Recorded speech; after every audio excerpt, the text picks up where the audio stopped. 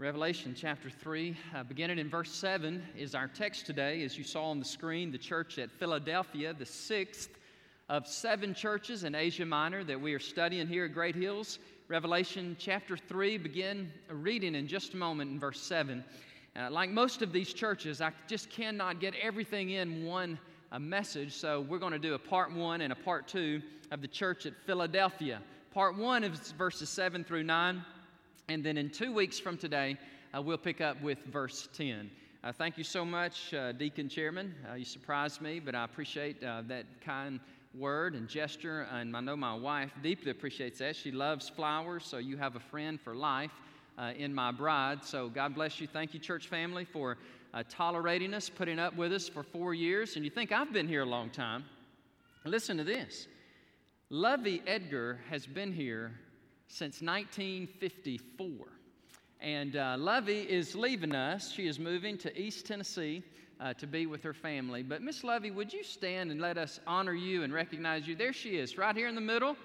Amen. Miss Lovey, God bless you. Wow. We're going to miss her so much. What a sweet, precious, godly lady. Been here since 1954. That was 10 years before I was even born. So God bless you. We love you. Thank you for your just being who you are, Lovey. You are a wonderful saint of God, and we love you very much. So this church here in Philadelphia, what a great thing it is. I was just leaned over to tell David there, I said, Jesus has no complaints, none, for the church at Philadelphia. There's only 2 churches of the 7 that he really has no word of criticism, and it's the church at Smyrna and also this church here in Philadelphia. So today we're going to walk through the city, we're going to walk through the church, we're going to just look at the words of Christ, the way he describes this church, and then we're going to draw some practical application toward the end. So let me read to you. It begins in verse 7. To the angel, the angelos of the church in literally Philadelphia. Phileo means to love, and adelphos means a brother. And that's why we have in the great state of Pennsylvania, we've named a whole city after this very name, Philadelphia, which means the city of brotherly love. Phileo, love. Adelphos is brother. And to the angel of the church in Philadelphia write, these things says he.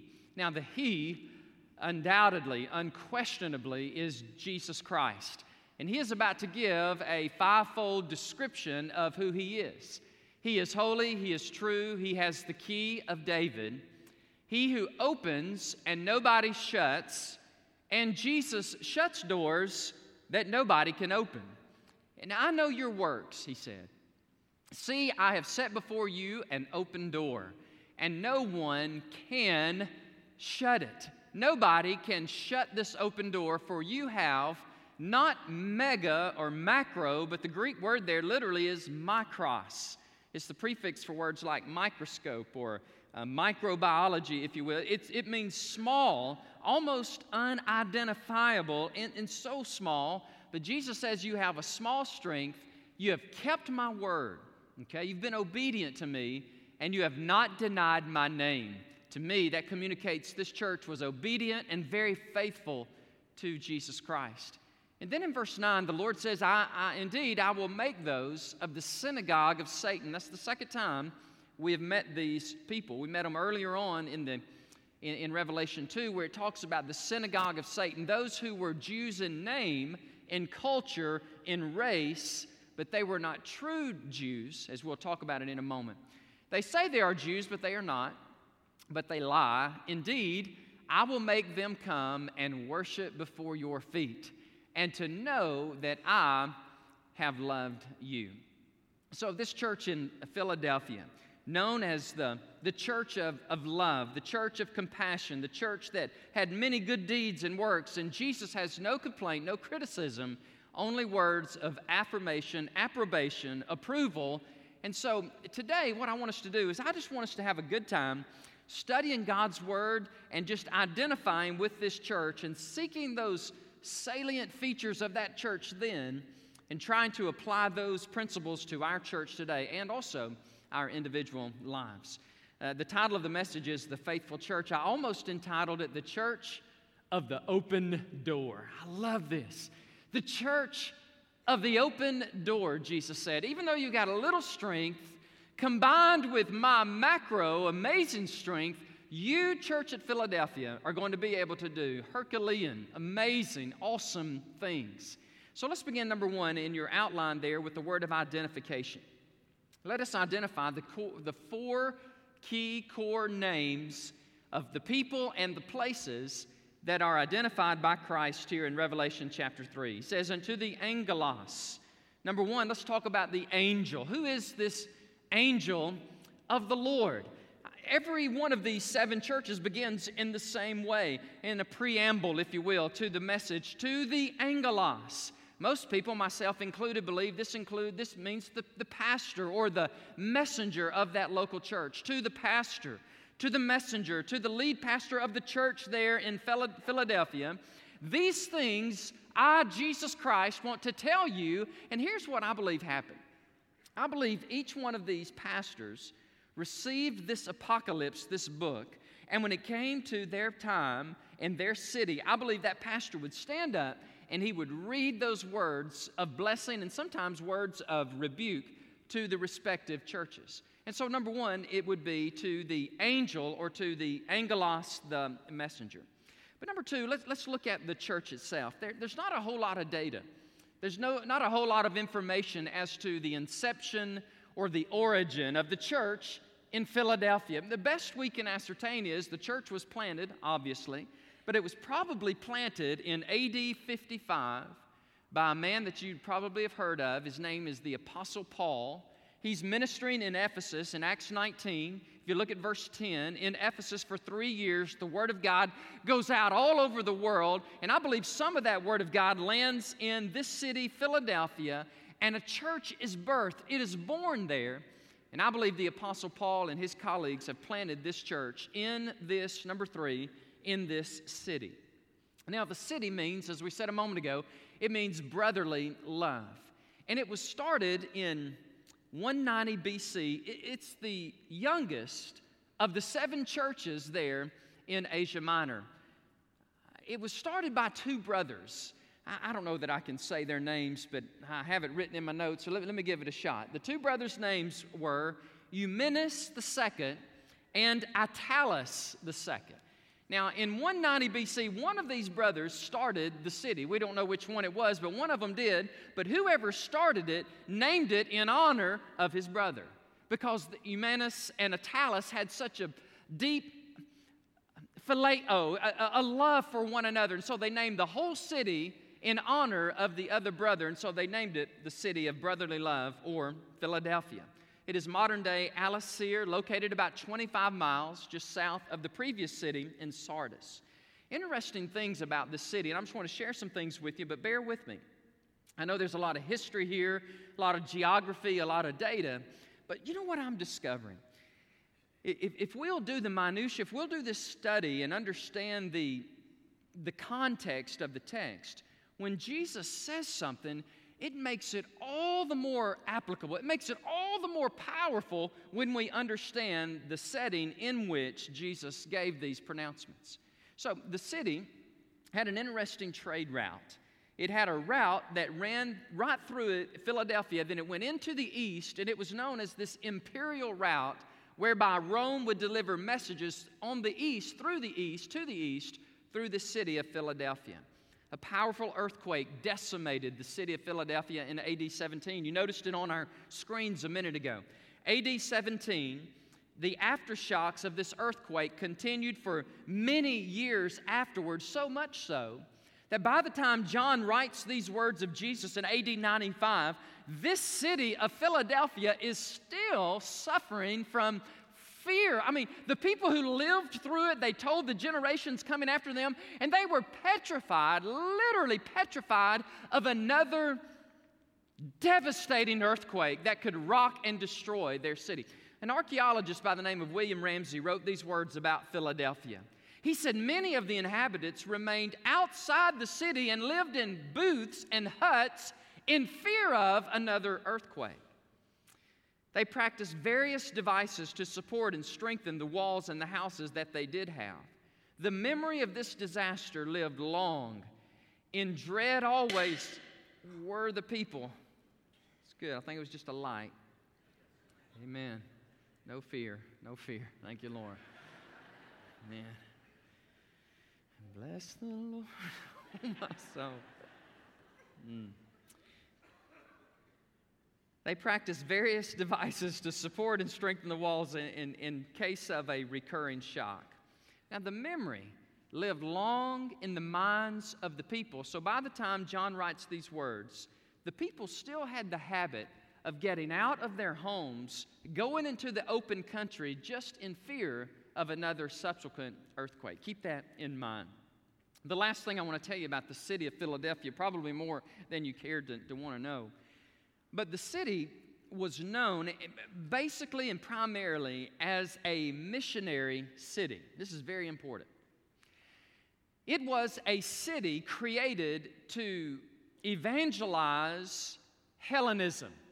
Now, Hellenism is where you're totally inundated with the Greek culture, Greek philosophy, Greek language, Greek gods, you name it. And Philadelphia, when it was created by these brothers, they wanted to evangelize all the surrounding areas, and many people believe that they accomplished that lofty goal of being a Hellenistic city that evangelized all the cities around them. And we know this because in AD 19, it was the only language spoken in all of Philadelphia. It was this language of the Greeks.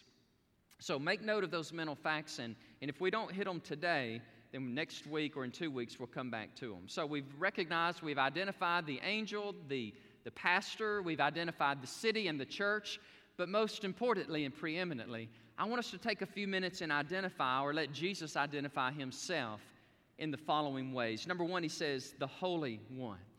Isn't it wonderful? Isn't it amazing to be able to serve a living God who is holy and righteous and pure and pristine and honorable? Never one time was anything associated with Jesus Christ that was not of holiness and virtue. And I promise you, you can study every religious figure, you can study every religion under the sun, and every single one of those progenitors, those who began that religion, they were humans and they were tainted with sin. Only one. Aren't you glad today that you worship the one true living Savior who never, ever, ever had an evil thought, an evil deed, an evil action, and an evil word? Jesus Christ identifies himself as holy. It reminds me of 1 Peter 1, 15 and 16, where it says, "The Lord your God is holy. So therefore you be holy, even as the Lord is holy." Number two, he identifies himself as truth. Are y'all with me? To the angel of the church in Sardis, these things says he who has the seven spirits of God. And verse 7, Philadelphia, he who is holy. Look at this, verse 7, and he who is the truth.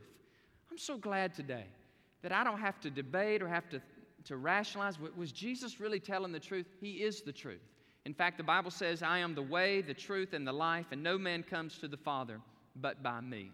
But notice next the way Jesus describes himself, and this is fascinating to me. He says, I am the one who has the key of David. Now, what does this mean? Now, when you read in verse 7, if you'll notice in quotations, Jesus is literally quoting Isaiah 22:22. Isaiah 22:22. Let's put it on the screen. I think you'll recognize this. The Bible says in Isaiah 22, the key of the house of David I will lay on his shoulder. Eleazar. He is the holder of the key, okay? Eleazar, he will open and nobody shall shut, and he shall shut and no one shall open. So basically, Revelation 3:7, almost verbatim, is a quotation of Isaiah 22:22. Now remember that Jesus and John, they presuppose that we know this. They presuppose that we have a thorough understanding of the law, the writings, and the prophets. And so this is why it's so incredibly important. Whenever they quote the Old Testament, it's important for us to understand why they are quoting the Old Testament. And here's what's going on. Jesus is saying, just like Eleazar, He held the key and access to the king of Israel, David.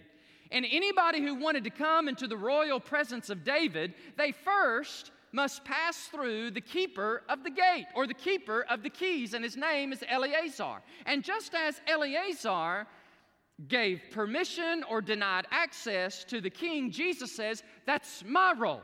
As the door, as the gate, as the keeper, I am the one who opens up access to Almighty God, to abundant life, to heaven above, and it is only through me and me alone that you gain access to the Heavenly Father. That's powerful truth that Jesus is teaching. And then he says, number 4, I am the one who opens doors, and I am the one who closes doors. Oh, I love this part. That's why I wanted to name the sermon, The Church of the Open Door. Jesus opens and Jesus closes. Now, I want you to tuck that in your mind for just a moment, because I want to come back to this, and because right now I'm just trying to identify the key players and the key places as we really just begin to do our homework and our foundation work to the rest of the sermon. So number 2 is a word of commendation. Commendation. Before I go, though, can I share something with y'all, kind of a personal nature? And before I move into commendation, this word of identification of an open door. Over the last few weeks, I have been given an open door, and I want to share some of this with you as my church family. I have not talked about this yet, but I'm about to talk about it. At the risk of being a little misunderstood, I do want to say this, though. For a number of years, I've been asked to preach on this network called the Church Channel. And they've asked me to join their lineup, and each time I just haven't felt right. It hasn't been the right time. They said, we'll broadcast your sermons to over 2 billion people on the planet, called the Church Channel. And so I'm just getting a little bit nervous as I'm talking about this, because I don't like to talk about myself. But through prayer and fasting and seeking the Lord, doing some fundraising, we're at a point where this Wednesday night, at 6:30, if you have cable TV in Austin, you'll be able to watch it, unless you got Time Warner, I'm sorry. But all the others, I think it's on. I just disappointed some people, but I mean, literally, y'all, I don't get nervous usually when I preach. Usually I get nervous when I start, but right now my heart's beating real fast. But we're going to have an opportunity to broadcast the sermons preached from Great Hills Baptist Church, and they're going to go out possibly to as many as 2 billion people. I've prayed about this. I've sought the Lord on this, and it's going to happen starting Wednesday night, every Wednesday night at 6:30 in Austin, and then you do the time on the East Coast and the West Coast. And God, I believe, has opened this door, something Ashley and I have talked about, we've prayed about, and we believe that God has given us this opportunity because we believe, and the people who approach me believe, that people are still hungry for Bible teaching. We've got lots of Bible preachers, but we need Bible teaching. And I don't know why God's put it upon me to do it, but I'm going to do it. And so I believe it's an open door that only Jesus could have opened, and so we're going to walk through it. And let me just share this with you too briefly. I was driving to church Easter Sunday, and I was going, Lord, is this really going to happen? And I was beginning to doubt. I mean, really, can we do this? And the Holy Spirit spoke to my heart. He said, this will happen. And here's why it's going to happen. There will be multiplied thousands of souls brought into the kingdom of God because of this broadcast. So don't worry about it. I'll take care of raising the money. You just do it. You be faithful in teaching the word. I'll tell you guys, you know when God speaks to you, it gives you great confidence. It gives you great hope. All of this to say, when Jesus opens a door, you need to walk through it. But get this. If Jesus closes the door, the last thing you need to do is this. You know what I'm saying? You ever tried to open a door that God has closed? You said, yeah, and that's why I try to look for a window, Brother Dan. If he closed the door, I'll hop through a window. Well, no. If God's closing the whole house down, the best thing you can do is wait on Jesus, all right? Wait on him. Be patient and let God do his perfect work, okay? So the word of commendation. Let's look at the words that God commends, Jesus commends the church there in Philadelphia. Number 1, he says, I know intimately, I know completely your works. Now, this was a working congregation. They did good deeds. I got to think, well, what were these good deeds? What were some of the things the church at Philadelphia they were doing? Were so conspicuous that the eyes of Jesus would take notice and say, I see what you are doing. I can't help but believe maybe they were ministering to the widows and ministering to the orphans. Perhaps they, as a church in Philadelphia that was committed to evangelizing Hellenism, the city, maybe they were committed to evangelizing Jesus, taking Jesus to the surrounding cities. So maybe missions, evangelism, orphans, widows, benevolence, standing strong for Jesus in the face of persecution. I don't know what all the works were, but I do know this, that when you and I engage in kingdom work, Almighty God sees. He takes notice, and He will honor you, and He will bless me if we're faithful to doing His work, just like this church here in Philadelphia. Number 2, He says, I see your open door. You have an open door of opportunity, and now watch this, fascinating in verse 8. I have set before you an open door, and no one can shut it. Do you know what the verb there is for can? You say, no, but I bet you're going to tell me. You're exactly right.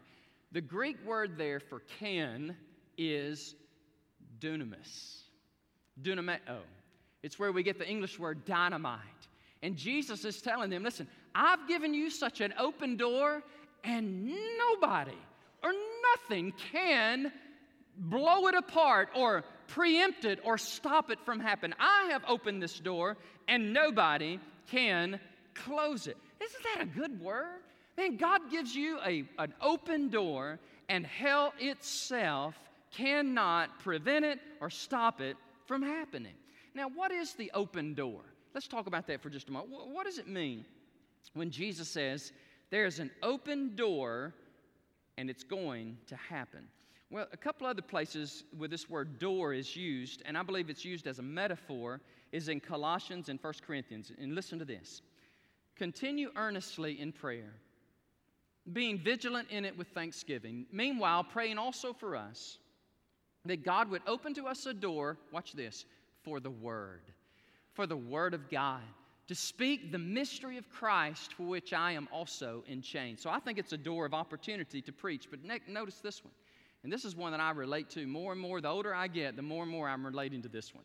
For a great and effective door, there's that word again, this door of opportunity, this door for the gospel, I believe Paul is saying, it is opened unto me, and there are many adversaries. But guess what?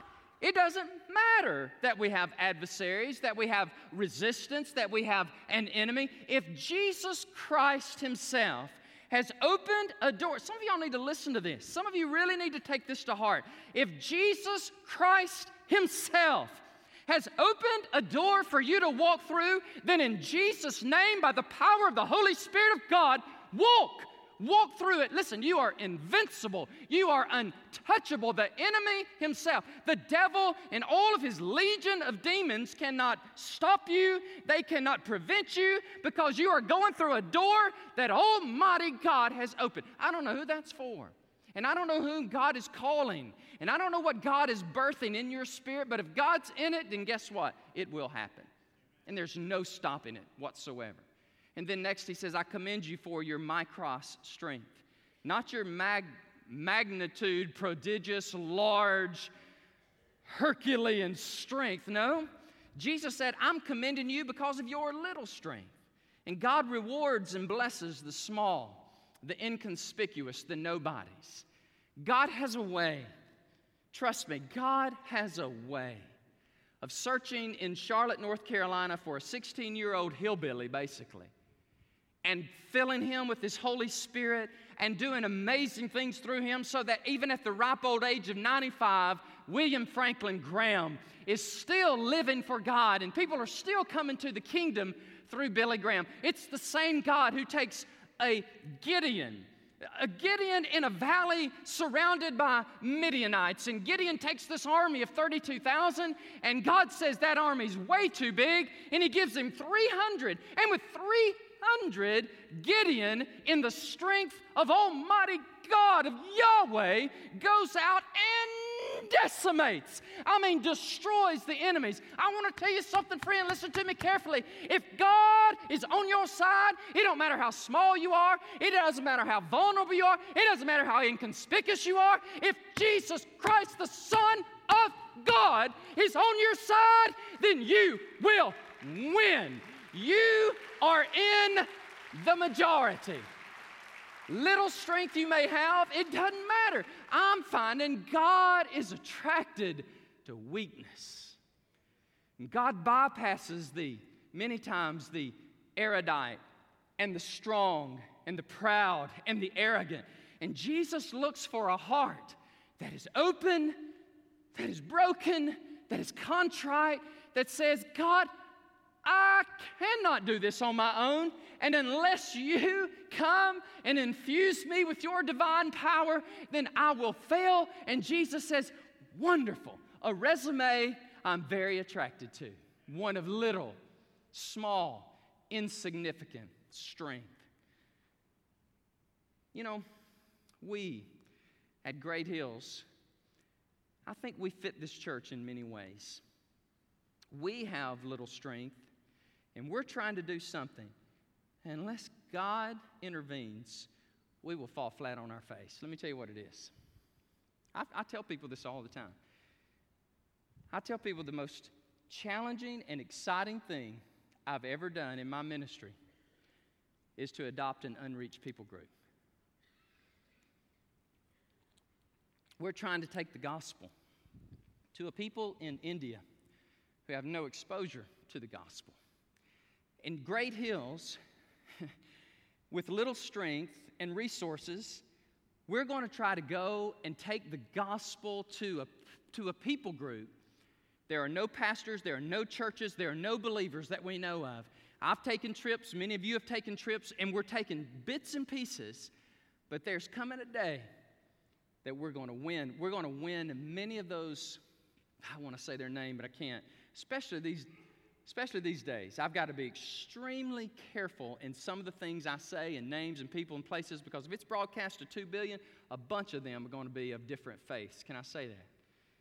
So, God knows who they are. God knows our strength is small, but guess what? Revelation chapter 5, verse 9 says that there will be people from every tribe, ethnicity, group, and language. They're going to be gathered around the throne of God, and guess what? Our little people group's going to be there because Jesus Christ determines it to be so. That's exciting, guys. I am so excited about this. Most exciting, challenging probably thing I've ever done in ministry. Obedience is D, if you're keeping notes. He says, I commend you for all of these things, your works, your open door, your little strength. And you have kept my word, and I honor you for that.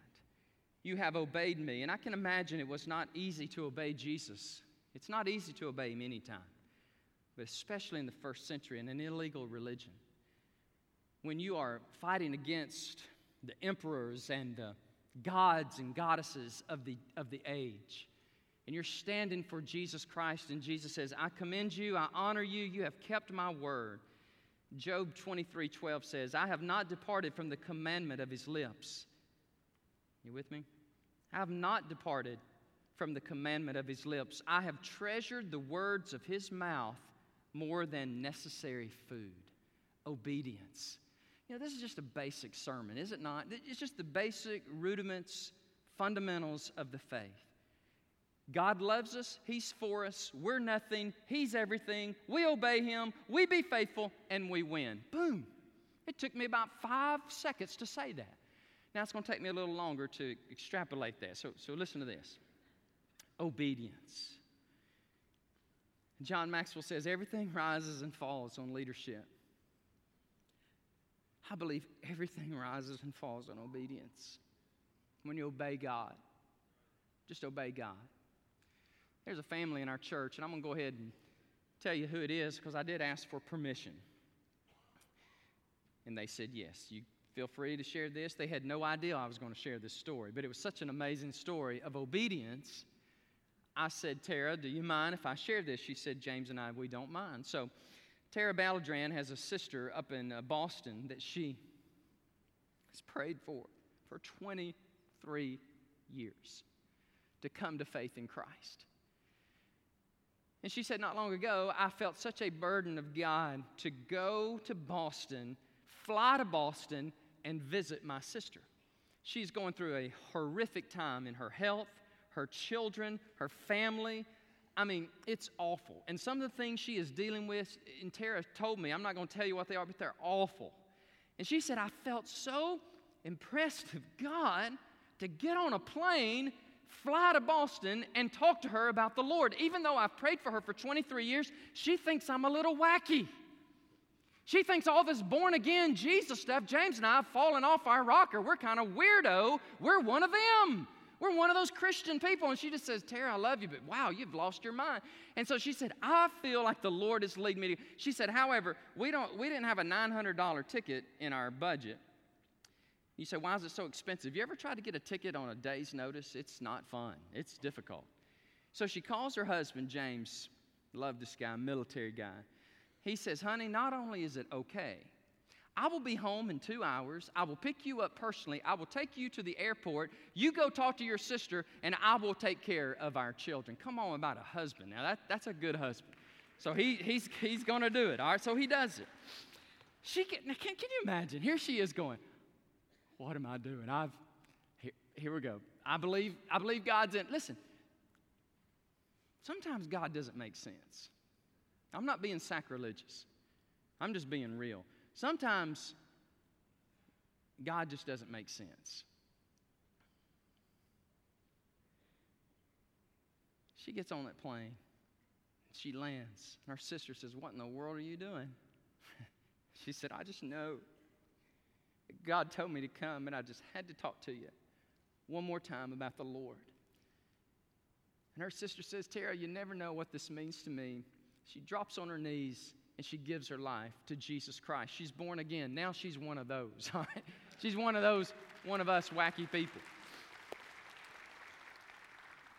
Speaking of weird things, I heard a guy speak the other day, Dr. Russell Moore. He was a gay, lesbian radio co-host was interviewing him. And I may have told y'all this before, but if I haven't, just listen to this. If I have, just listen again.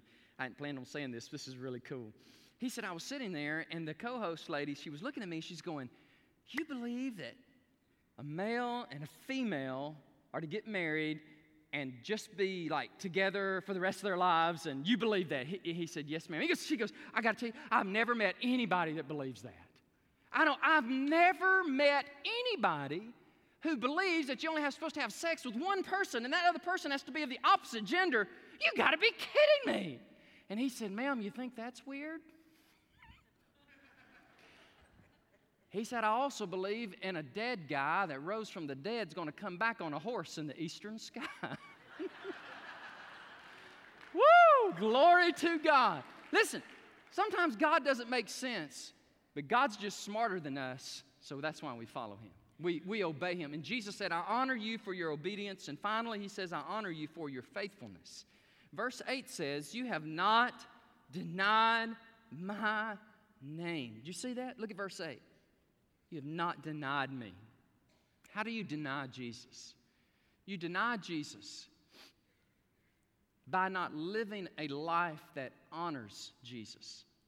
If you live a duplicitous, hypocritical life where your profession does not match your reality, then you're denying Him. For example, if you profess to know Jesus and be a Christian, and your behavior is not commensurate with your lofty profession, then you are denying Jesus. It's really that simple.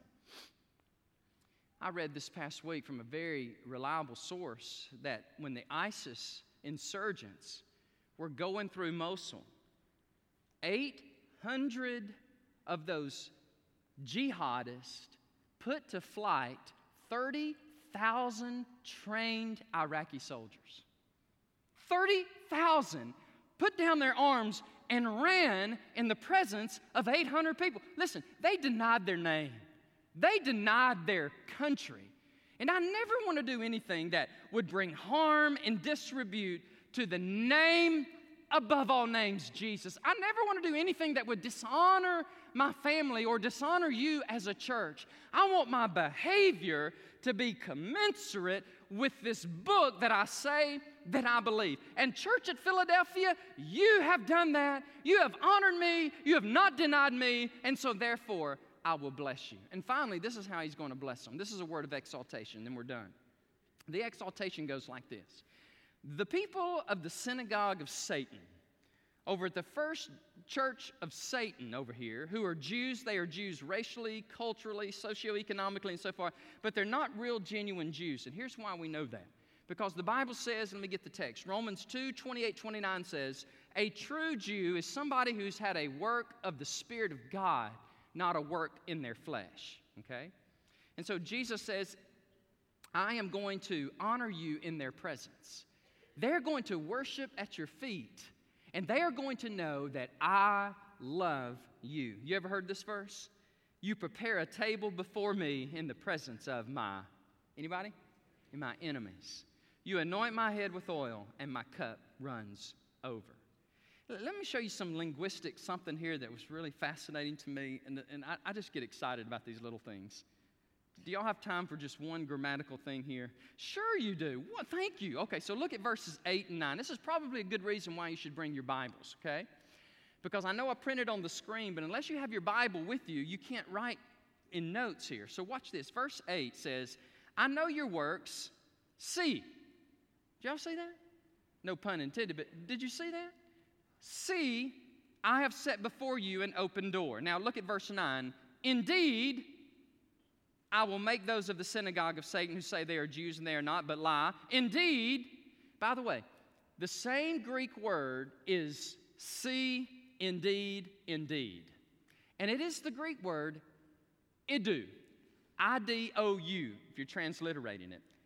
It is an imperative verb. Fascinating to me. It's like Jesus is saying, he's using this word of urgency. Behold, see, can I have your attention? That's the way I'm going to translate it. Listen to me. These very people who mock you, who ridicule you, who torture you, they one day will acknowledge that I am the one true God and that you are my people, and they will come and bow down before you. Oh, I got them chill bumps all over my body because oftentimes it looks like, man, we're losing. Oftentimes it looks like, man, this place is just going to hell in a handbasket. Man, it just looks like I'm just so grossly outnumbered. And Jesus says, it do. Hold on. Wait a minute. Look at me. I am the King. I am the one who died on a cross. I and I alone arose from the dead, and there is coming a day. There is coming a great reversal when everybody who rejected me and ridiculed you, they will bow. They will bow before me, the one true God, and they will know that you are the true people of God. In other words, read the end of the book, and you and I win, brothers. You and I, we win this thing. And I'm grateful to God. Let me revisit something one more time, and then I'm done. I just can't get this open door out of my mind. Has God opened a door for you, and you're hesitant to walk through it? Some of you say, well, Brother Danny, I just get confused. How do I know it's not the devil? And how do I know it's just, me? Let me ask you a question. Does it have to do with promoting the kingdom of God and people coming to faith in Jesus? That's not of the devil, okay? That's never of the devil. Does it mean you got to step out on faith and you don't have the resources and you don't have the ability, you're not the smartest, you're not the prettiest, you're not the most handsome, you're not the most wealthy, and yet God still wants you to do this? That's probably God. Because oftentimes, God passes the most pretty. He passes the most wealthy. He passes the most affluent. You say, why? Because they think they don't need God. But I'm telling you, God is attracted to weakness. And if He's putting this, antecedent for this, whatever it is, He's putting it on your heart, then you got to do it. You got to move through it. Oh, this is too good to pass up. I honestly thought I was going to preach for about 30 minutes today. Really, I was. I thought I was going to let y'all out at 12 o'clock. I'm glad I didn't tell you I was going to do that, because I would have been a false prophet. John Stott says this. Listen, let me close with this. Oh, who is this for, Jesus? He does this stuff to me sometimes. It's just beyond me. He says, say it, say it, say it. It's for her, it's for him, it's for them. Say it, Brother Daddy, say it. Who is it for? Who is listening to me today? You are small. You're inconspicuous. You're unknown. The Spirit of the living God is coming upon you. And He said, go. March forth. Don't worry about that. Don't worry about them. I, the Lord your God, am with you. I will do everything for you except this one thing. Trust in me. Christ has the keys. He opens the door. Let us not barge our way unceremoniously through doors which are closed. The same applies to our future. Listen to this carefully. This is a strong word. More mistakes are made by speed than by sloth, by impatience rather than deleteriousness. Now, what in the world is that? So I had to look that up. I like reading these smart people. They're so smart I can't understand them. But listen to this. More mistakes are probably made by speed than by sloth, by impatience than by harmful behavior. All right, here it is, here it is, here it is. God's purposes often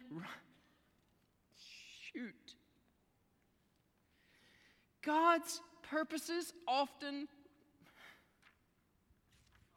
I can't say it. I'm trying to say it. I want to say it. Oh, mercy. God help me. God's purposes often ripen slowly. And if the door's shut, don't put your shoulder to it. Wait on Christ. And when He takes the key out and He opens the door, then you go. Then you go. But wait till He opens the door. Father, I thank You for Your word. It's amazing, God. It's so true. It's so accurate. Holy Spirit, You must have written these words because they're life, they're health to our flesh and life to our bones. They are the medicine of our soul.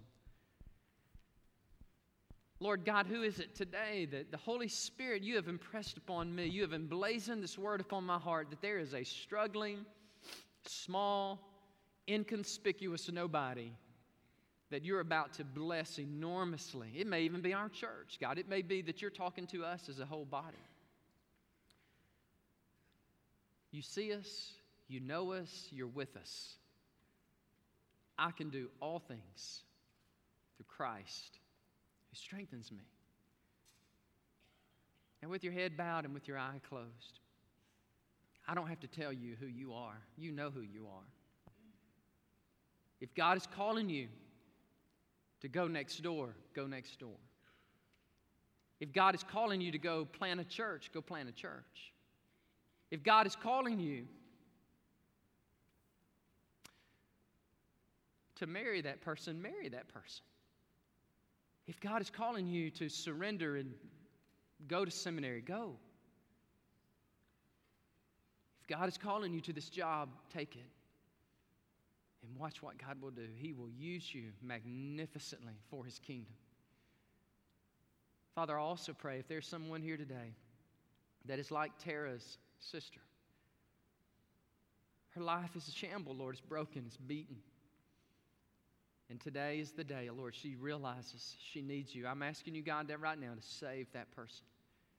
Would you surrender your heart to Christ today? Would you recognize that you need Him, that you're a sinner, that you're on your way to a devil's hell, to a separation from Christ, and God calls you right now, repent, believe on Me. Believe Me.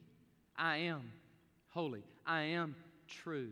I am the way, the truth, and the life. Would you yield to the Lord today? Friend, would you do it? Would you say, yes, Lord, I give You my life? How about others of you here today that you're new to the area and you're new to the city and you're looking for a church home? Listen, if God is calling you to be a part of this church, you need to be a part of this church. I don't know where all this church is going. All I know is it's going. It's going to do something amazing. Part of it's going to be in Austin, but a lot of it's going to be overseas. And God's going to use us. And for all eternity, we're going to be able to praise the Lamb of God for what He's going to do for such a time as this. A radiant church in Austin and the world. And if God's calling you, why don't you come? We need you. I promise you this. We need you. We need your time. We need your finances. We need your attendance. We need you. We need your faithfulness. And if God is calling you, then why don't you come? So, Lord, I just want to close with this prayer. You are awesome. You are amazing. And I love you. I pray for my people today, oh God, for a heart that says yes, Lord. Obedience, fidelity, faithfulness. In Jesus' name I pray. Amen. Would you stand to your feet? God bless you. Thank you for being so patient, for listening so attentively.